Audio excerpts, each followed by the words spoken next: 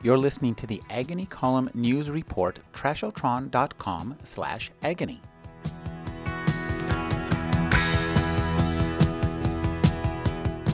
Scatter, Adapt, and Remember How Humans Will Survive on Mass Extinction by Annalee Newitz is easily the most cheerful book about apocalypse that you're going to find this year. Humanity is at a crossroads. We have ample evidence that Earth is headed for disaster, and for the first time in history, we have the ability to prevent that disaster from wiping us out. Whether the disaster is caused by humans or by nature, it is inevitable. But our doom is not. How can I say that with so much certainty? Because the world has been almost completely destroyed at least half a dozen times already in Earth's 4.5 billion year history. And every single time there have been survivors. Newitz started writing her book with the intention of looking at the worst case scenario. Well, I had originally set out to write a pretty pessimistic book. I'm really obsessed with disaster movies and stories about the end of the world. And so I wanted to do basically a nonfiction version of a disaster movie. So I set out to find out what the worst disaster is that could ever happen. And that's how I found mass extinctions, which are, in fact, events where most life on Earth dies out. More than 75% of all life on the planet has to die out for it to count as a mass extinction. But she found that the story she wanted to tell was not so dire. I kind of realized about halfway through researching this book that I was more interested ultimately in the life that survived than in talking about how it all died out, because the really interesting stories were the survivor stories. To tell her nonfiction story in an entertaining manner, Newitz looked to a surprising source of inspiration.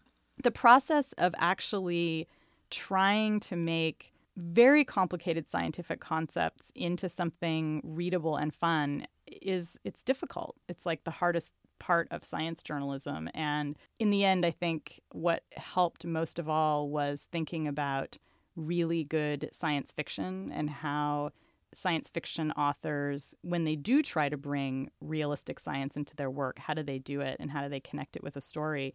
And so I really had that as my guide more than anything. Newitz takes readers on a whirlwind tour of mass extinctions, famines, plagues, and devastating environmental change, but retains a relatively sunny outlook. Humans are going to survive just purely based on the traits we have as animals. We live at a high population size. We're very adaptable. If there is a horrific disaster, if the climate becomes almost unlivable, we are still going to be here. So the question is not, will we survive? The question is, how will we survive? What kinds of plans will we make now? What kinds of things will we study now so that our progeny in 200 years have a relatively comfortable life instead of having to live in caves eating worms, which eating worms is great, but it should be optional. It shouldn't be mandatory. And that's really my hope, is that people can look at this book as a very, very early beginning to thinking about how we're going to survive better.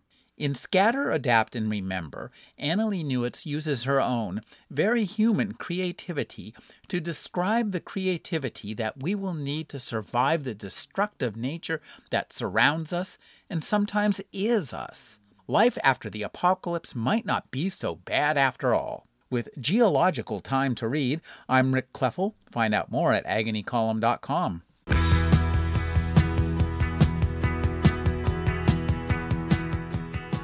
You're listening to the Agony Column News Report, trashotron.com/agony.